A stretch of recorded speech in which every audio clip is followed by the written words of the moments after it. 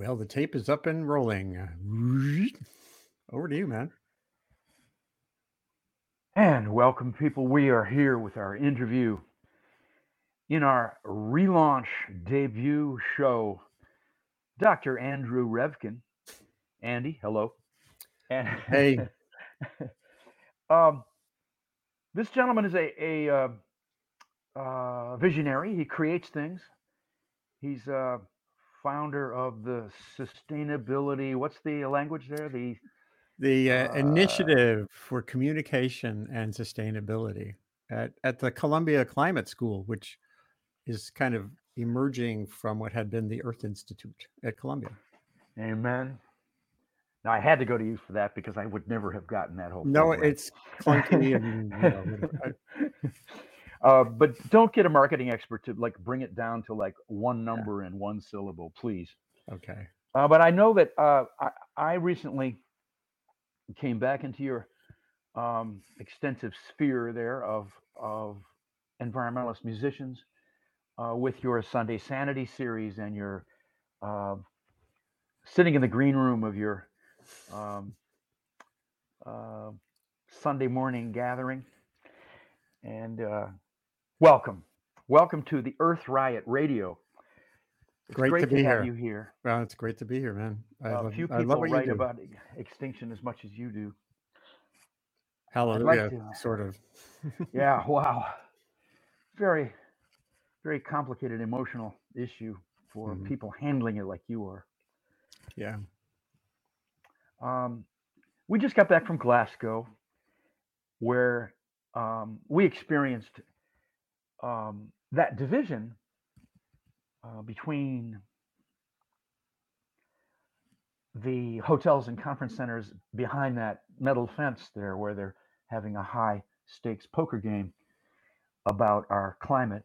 And then on this side of the fence, and on this side of a long row of police, there's music, and all the things that music gives you, the movement, the talking, the touching, the dancing, the parading.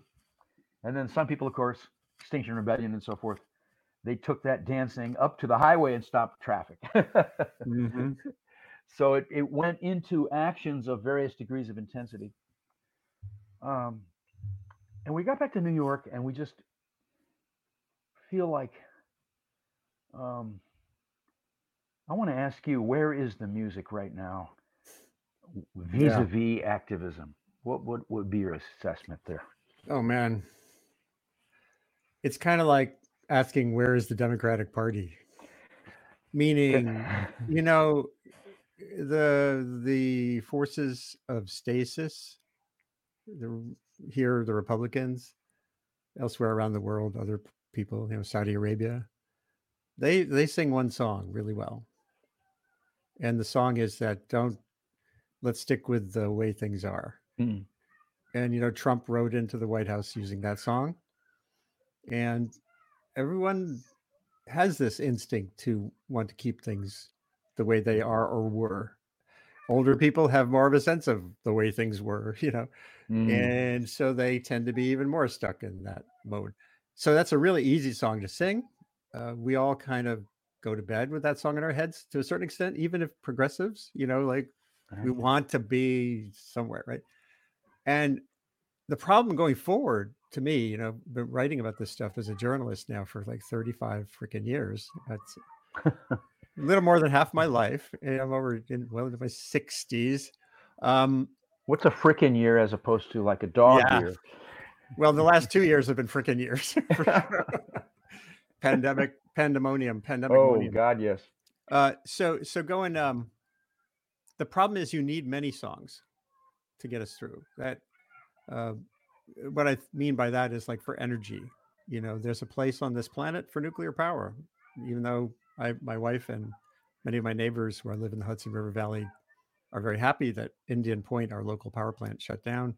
Finally.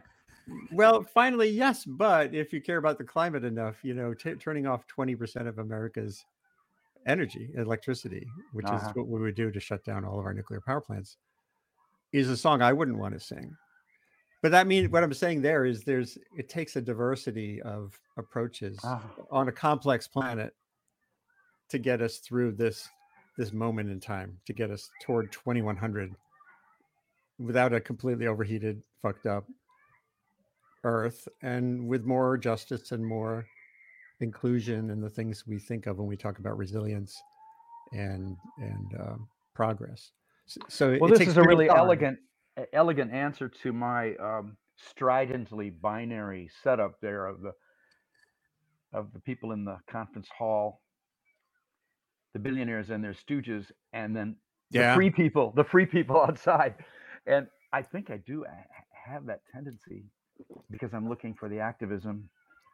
I'm looking for the lever of change, and absolutely. that involves engaging people with music, but also upsetting somebody, Mm-hmm. and usually involves police surrounding the singers and all that. Mm-hmm. And by the way, what I just said includes that the songs. There's a total place for activism, including edgy activism. That without that, the center really doesn't move. Things don't. It's kind of like, just to give you one quick example, way back 10, 15 years ago, Nestle Oh and yes. your Kit Kat bars. We all candy. Halloween palm oil and Greenpeace, which I haven't always agreed with on some things. They Hmm. they took a really interesting approach that included some unbelievably edgy YouTube videos. So where like some office worker in England is biting into his Kit Kat bar while he's on a break, and it starts bleeding, and you realize it's an orangutan finger, Oh God.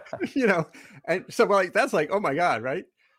But while they were doing that, they also Greenpeace was on the ground in Indonesia with their Indonesian partners, keeping track of the plantations where there's, and there are other environmental groups there ready to rescue Nestle, right? When I say rescue them, I mean come with us and we'll show you ways to evolve from getting your palm oil from orangutan habitat. So it's like without any of those elements, you know, you need the whole picture. You need the So edge Greenpeace was pushing. up against like Environmental Defense Fund or something. Well, you could say up against, but I to me it's with. Did they Even work if, together? Did well, they but don't? not. I don't think it's a. There might be some Maybe they crosstalk, don't like each other so much. but it's like without all of those elements of that puzzle, Uh huh. you wouldn't have change. So you kind of need the edge, you need the push, you need people in the streets, you need people in Chase Bank lobbies with cameras. Very clever activism approach that you guys have taken. But we also need to figure out ways to take these big institutions forward. Whether it's sometimes it'll be in court, sometimes it'll be through consumer demand, but that only works for consumer products. It doesn't work for Uh huh. Uh huh. commodities. And so the whole rich stew, again, I've written thousands of stories on this stuff, and kind of all of those elements of the prism are part of the human way. There And isn't it's one right way necessarily. but it takes a loud chorus. You do need, we need everything that you guys do, and some of it's just part of the stew, and without it, the world would be a much poorer place. I saw the Extinction Rebellion took on Greenpeace, I missed and I that. can't remember the nature of the objection, but it gave me the sensation of, oh, Greenpeace always had that role of being the avant-garde, Well, and Greenpeace now, is a huge operation, right? It's like uh huh. a hundreds of millions of dollars a year budget, and all the Greenpeaces, and so I could see it becoming seen as mainstream. To raise that much money, you got to appeal to middle class folks, and that wouldn't But surprise me. I'd look it up. I'll look it up. they come out and say at the beginning of all their websites and brochures, we don't take money from corporations, and so good for them for raising big bucks in another way. Oh, sure. I, Well, yeah, it would be from middle America. and people stranded in their jobs who just want to, you know, Yeah, pay off their conscience. Now, your love yeah. of music is um, uh, music and the the the struggle in this extinction time, Mm-hmm. uh, my mind immediately goes to Joni Mitchell and Neil Young, kind of Oh in the yeah, news just lately. And you have played extensively with Pete Seeger, I have and indeed. you're kind of in that generation of, and the the possibilities that we feel from these people that have this body of work.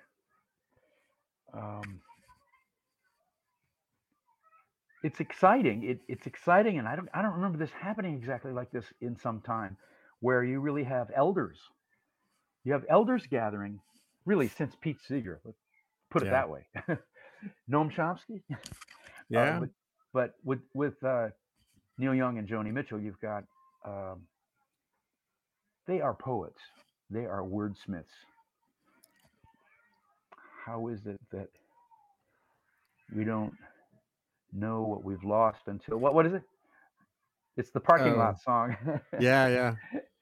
They You don't both know have what's lost until it's gone. yeah. They both have lots of songs of that kind, ranging in different topics, including, of course, Totally. romance. Um, and that's part of why they're so powerful is that we have taken the steps of our life passages with their songs as our soundtrack.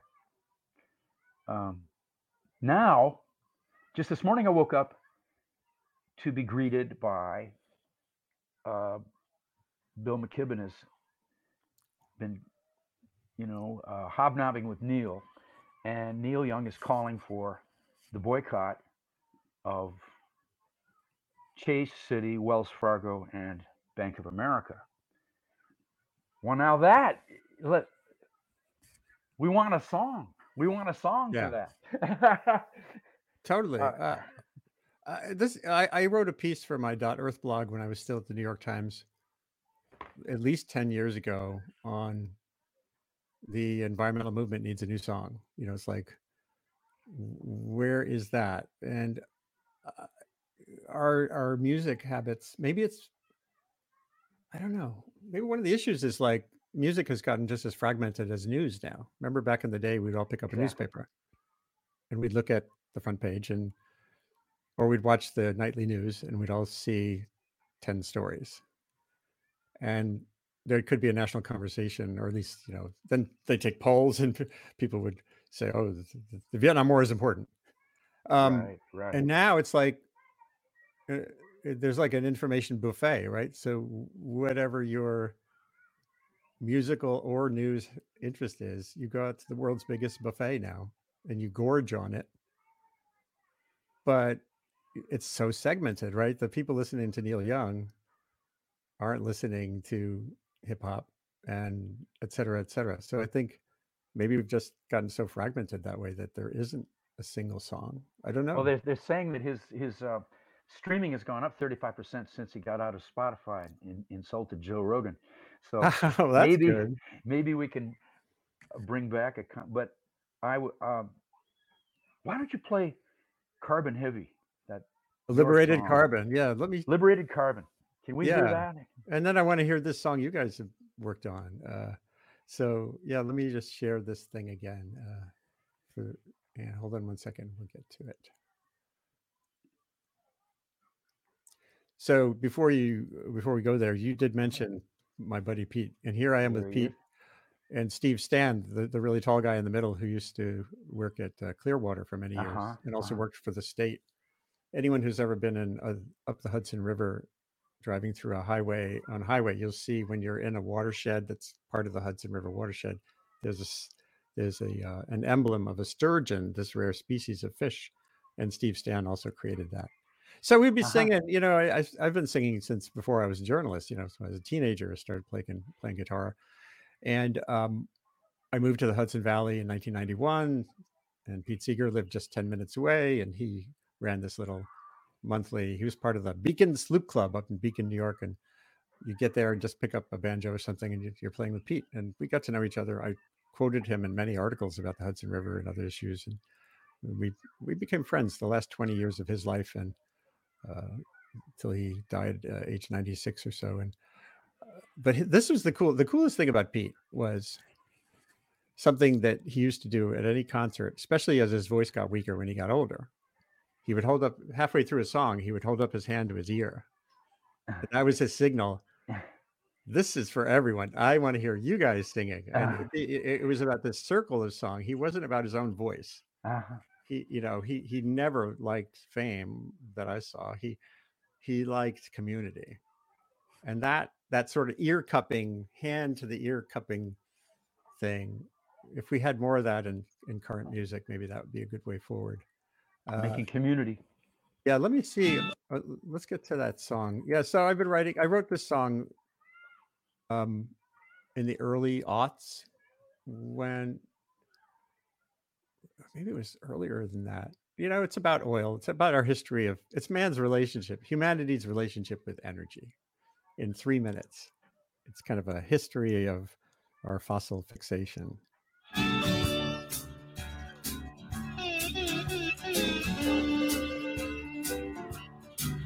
It took 1,000 generations for our species to rise, but gathering and hunting was no way to get by. We yearned to burn more than dung and sticks. Then someone came along and said, hey, how about this? He opened up the ground and showed us coal and oil. Said, come liberate some carbon, it'll make your blood boil. Liberated carbon, it'll spin your wheels. Liberated carbon, it'll nuke your meals. Liberated carbon, it'll turn your night to day. Hey, hey, come on and liberate some carbon, baby, it's the American way.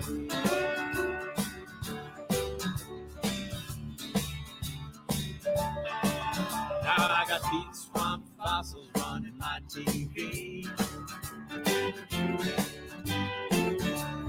BP's black label burns in my SUV. We can light up the planet like a Christmas tree. Yeah, they say that things are getting hot, but hey, we've got AC. Liberated carbon, it'll spin your wheels. Liberated carbon, it'll nuke your meals. Liberated carbon, it'll turn your night to day. Hey, hey, come on and liberate some carbon, babe, it's the American way. Hunt those electrons and that gasoline. No sweat or hurry, just turn on a machine. We send an army to the desert to keep this country free. Hey, hey, and to liberate some carbon, baby, for you and me. Liberated carbon, it'll spin your wheels. Liberated carbon, it'll nuke your meals. Liberated carbon, it'll turn your night to day. Hey, hey, come on and liberate some carbon, baby. Liberate some carbon, baby. Liberate some carbon, baby. It's the American way. Amen. Amen. Earth-alleluia. Earth-alleluia, for sure.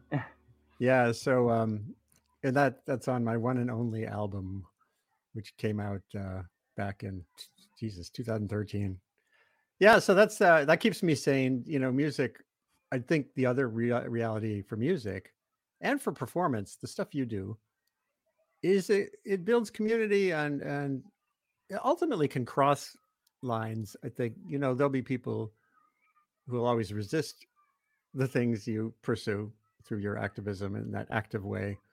But I think a lot of people will, there's humor in it. I think humor and music both can cut through some of the extreme storminess out there these days. How can you get, I've had like Reggie Harris, a friend of mine who's a songwriter. He's African American. He's Black Lives Matter activist, and he was in upstate New York. Yeah. On a town green. He was on he's on many of our shows. He might have been on one of the one of the Sunday similar shows. things he did. Anyway, he was up on some town green in upstate New York, in a pretty conservative part, for a BLM rally after the George Floyd disaster and tragedy. And there was a MAGA rally on the same green. Whoa! And at the same time? Yeah, and it kind of got interesting. And Reggie ended up saying, there's a great part of a show I did with him where he talks through his own feelings. His blood was rising, talking to this one guy, and they were like, not coming to blows, but really intense. And Reggie just stopped at one point, took a breath, and he said, "My name's Reggie. What's yours?" Good job. And they started talking, because they reminded each other momentarily they were human beings and not symbols. So whether it's humor or just proximity, I think things can still, there's standing still there in your bodies, with things coming through you, memories. Yeah. Your family's nearby, maybe. Yeah, and a lot of the riots, the family isn't there. A lot of the riots, you've just got. Yeah, I know. Mostly guys. Yeah, there's that. So I don't know. And I'm just that humor is there's a word that Lynn Margulis and the evolutionists would have for the stray radicals. The humor in culture makes things pop and change and distort and hallucinate, and going forward in a new way is what we must do. With the gas and oil, the people who were in audio land and couldn't see what I was seeing here, we'll post it on the revbilly.com. But this amazing movie, the video that goes with the song, it starts in 1866. There they are at the first oil well ever. I know. Well, that's 150 years ago. So we are locked into the culture of gas and oil, and it makes us the same. It gives us the pavement and the wheels. It's the choreography. It's so much locked in, and humor is the genetic. There's a word for it. The genetic mutational freedom that we must have now. Because lots of people, if this were to work, the last paragraph of all those studies is, unless we radically drop our use of our drilling and shipping and burning of fossil fuel immediately, we have this apocalypse to look forward to. That's what all the studies for the last 30 years have had that in the last page. And well, if we ever did do that, Andy, we would we would have to have humor. We would have to have a bunch of comforting, and we'd have to be able to do it. We just couldn't do it. Some people say, well, the only way we can do it is stark raving fear. No. I don't. Well, what do you think about that? I think there has to be music. I think there has to be humor. I think that the civil rights movement and ACT UP and the labor movement, the women's movement, the peace movement, they all had humor and music driving them and defining with the words. And sometimes I do feel that right now, this extinction event that we're a part of now, coming out of COVID, if I can dare say that, where I was relieved to have Neil Young and Joni Mitchell make a political statement, and their music to light up the atmosphere. And I want young people, and I want hip hop, and I want the earth to sweep through the music scape right now. For sure. Well, the other thing is, hope is a weird word. People, I like people who remind us that hope is a verb. Right. I hope. At its root, it's a verb. I don't have hope. I hope. And that transforms it into an action. and from being an aspiration, like a vague thing. And that's why I'm actually not a big fan of climate emergency. It's kind of like paralytic. We're in a climate emergency. I understand how it's become a driver of the impetus for certain things, but it's reminds me too much of that sort of flailing moment in an emergency, as opposed to climate response, or where do we go from here? Climate emergency, therefore what? And it's not doing its job. I heard that at Glasgow a lot. I mean, over the top descriptions of our impending agony, and over the top language doesn't do the job sometimes. No, it doesn't get you there. I'd say more often than not, unfortunately.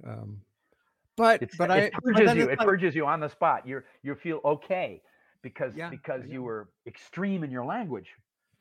I know, and you see, there are several aspects of this that are really troubling to me.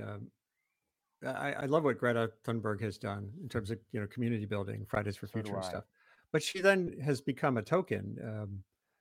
Like the World Economic Forum had her, and on screen at one of their meetings. This is the billionaires, right? And they sort of have her there on screen yelling at them, and then they all kind of quietly applaud, and then go on to the next thing. Thank you very much, we're done. But that great quote from her after she was done with Davos, she said, "I don't want your applause. I want your panic." Well, but even there, I'm not going to debate her about her word choices or her. They love the sadomasochism. They love the. Thank you, Greta, for scolding us. But yeah, in a way, it still is that it's a tokenization. Okay, we got that out of the way. And panic, is panic. She wants them to act, right, or to get out of the way. Which is an action. So to me, okay, let's have that moment, but then where do we go from here? Today, tomorrow, and the next day. I'll always respect how, when she had the power early in her work, she turned and attacked a major institution, the grade schools, and just millions of kids didn't go on Friday, and they had climate workshops with each other, and I don't know if that continues to this day. Right now, we're remote so much of the time. I think it got lost in COVID, I think. Yeah. But that, for a time, I thought, well, that's what we have to do. We're just not, so often we're not crossing the drawbridge of the big institutions, and they are just handling us with, well, I saw this in Glasgow, handling us with their lobbyists, lawyers, marketing people, sure, and ultimately police. But they have layers and layers and layers of people taking care of us before we get into the canoe to cross the moat and climb the wall. They're easily ensconced inside that castle. So you want to check out the Stop Shopping song? I totally do. Okay. And we could get back to talking about Glasgow and stuff like that. Hold on a second. Well, this this was performed at Glasgow at the Center for Performing Arts by its composer. He's the main voice there. There's a trio, but the main voice is Sundar, who's visiting India right now, and visiting his ancestry. It's about immersion. I was just coming off of this the metaphor of the moat. It's called "Let's You and Me Go Swimming," and it very much asks the question: what form will our activism take here in this sixth extinction? And here goes. For those who are watching, the lyrics are on the screen, and you can sing along or learn it. Let's you and me go swim. Let's you and me go swim in the dead zone sea. In the dead zone sea. De-demonize the Wuhan virus. De-demonize the Wuhan virus. The civet cat goes free. The civet cat goes free. Let's you and me go climbing. Let's you and me go climbing. A blackened mountainside. Up a blackened mountainside. Apologize to the bleeding sun. Apologize to the bleeding sun. We lost the last word. We lost the last word. We lost the last word. We lost the last word. Let's you and me go flying. Take a rocket to the innocent breeze. Take a rocket to the innocent breeze. Breathe the smog of broken data. Crash in the crime of the trees. Crash in the crime of the trees. Let's you and me go dying. With the race to end our race. Look up from the mirror and into the eyes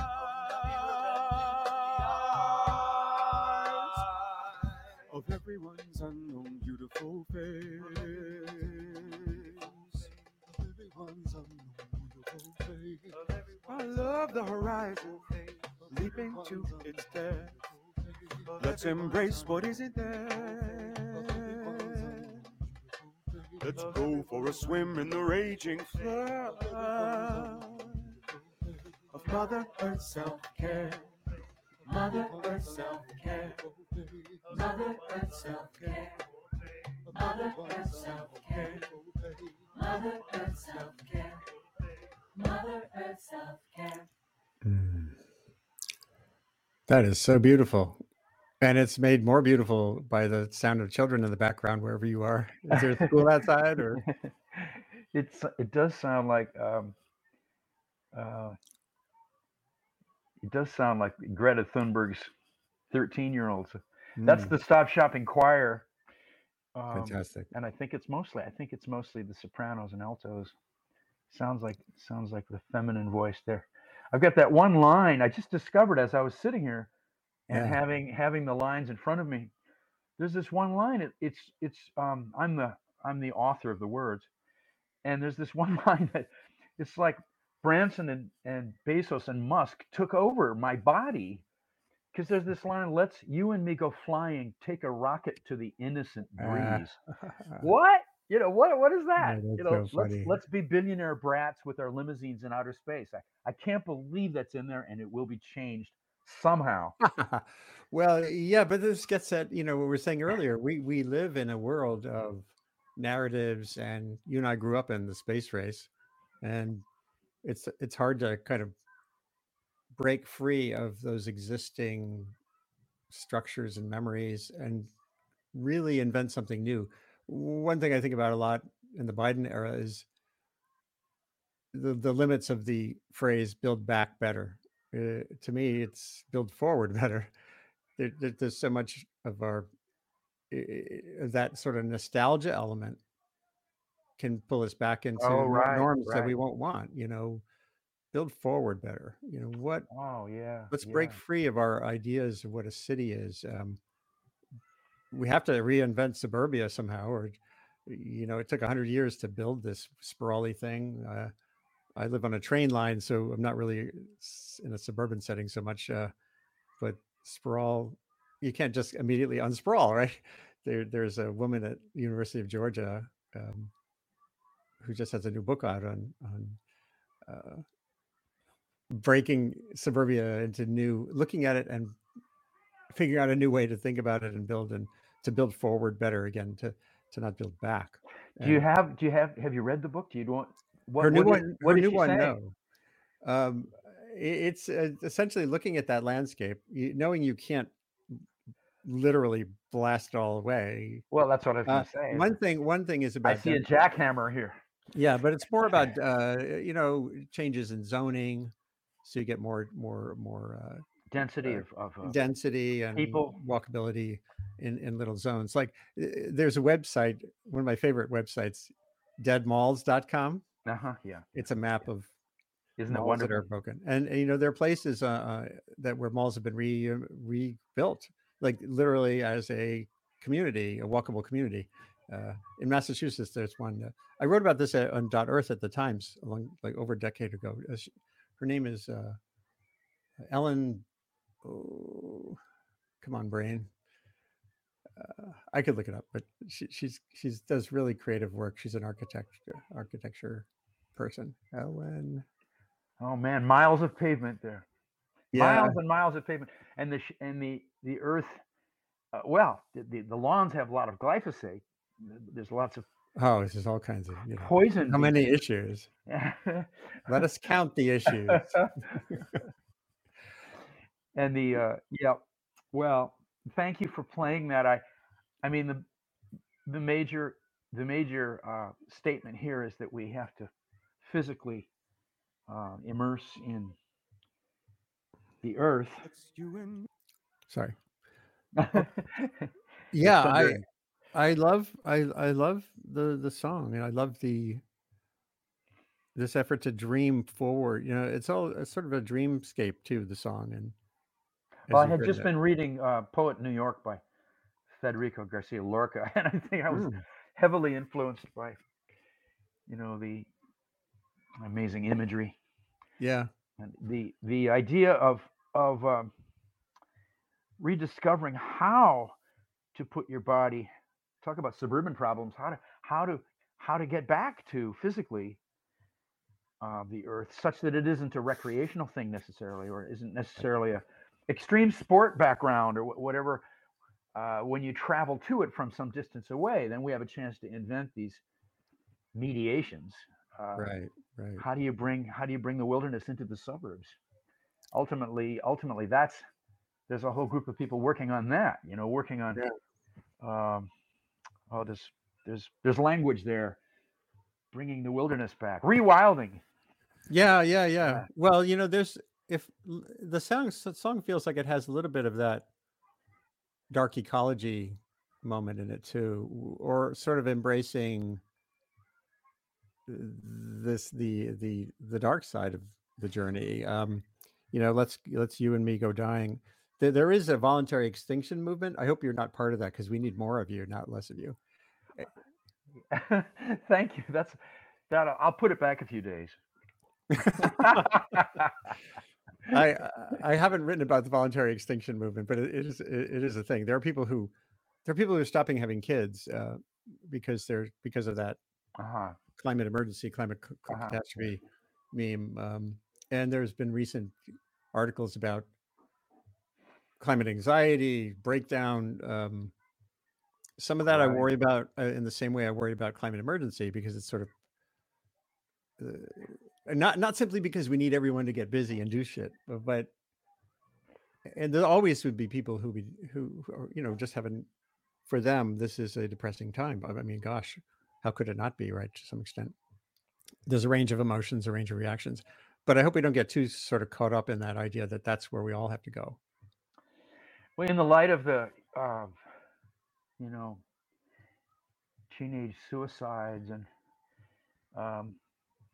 I don't like our culture to make a fashion out of that kind of departure. I initially did appreciate the Dark Mountain movement in England, but they were not talking about the designed demise of humans. They were talking about being honest, the way we're trying to be honest in this song, to be honest about what is happening, and that whatever does happen, we don't know. But what we should work with what we do know, and a lot of that would be discouraging to a regular goofy Midwestern cheerleader, but of which I come from that stock. But you're reminding me, by the way, I did have Noam Chomsky on a session several months ago before his 94th birthday.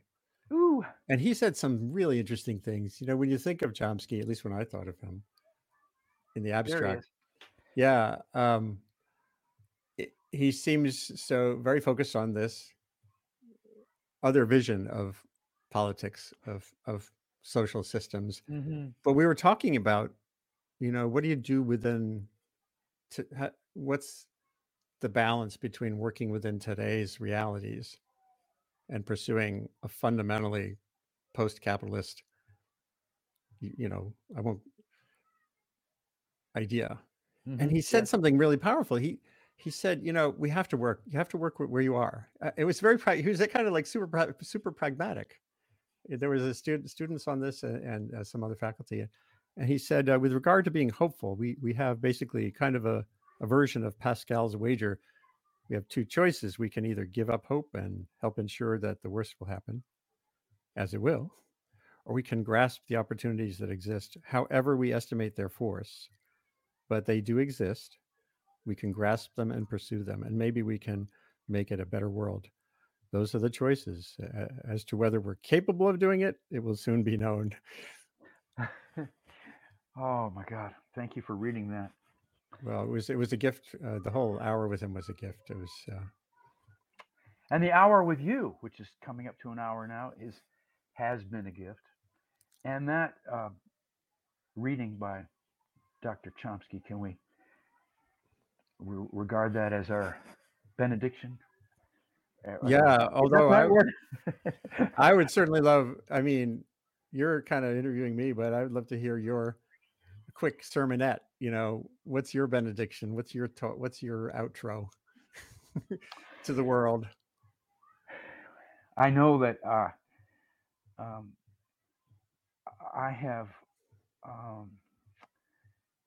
enjoyed my being with you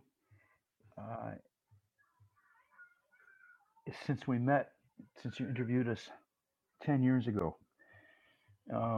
Maybe, was it 10 years ago? It might have been even more. More than that? Well, the demarcation I use is Occupy Wall Street. Was it before Occupy or after Occupy? Right in that, somewhere in that. Somewhere in there. Yeah. I appreciate the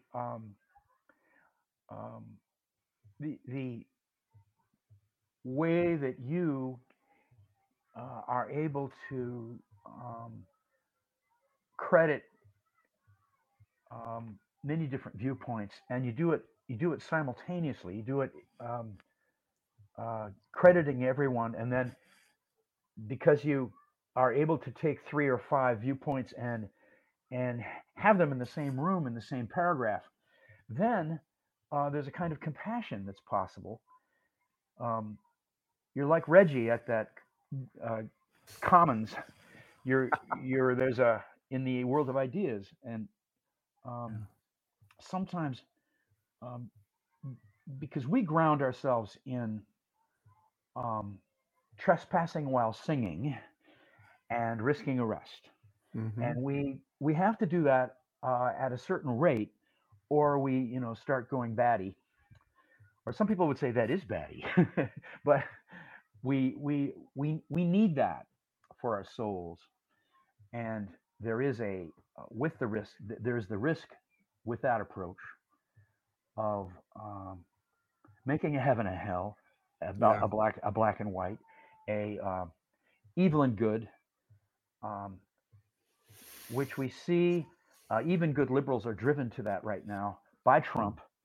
And it's a tendency that I think hurts our ability to have elasticity and to, in the environmental movement, we have this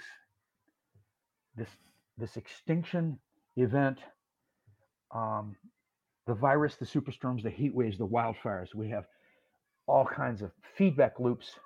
It's all one now. It's just the earth with all these different kinds of permutations, and our ability to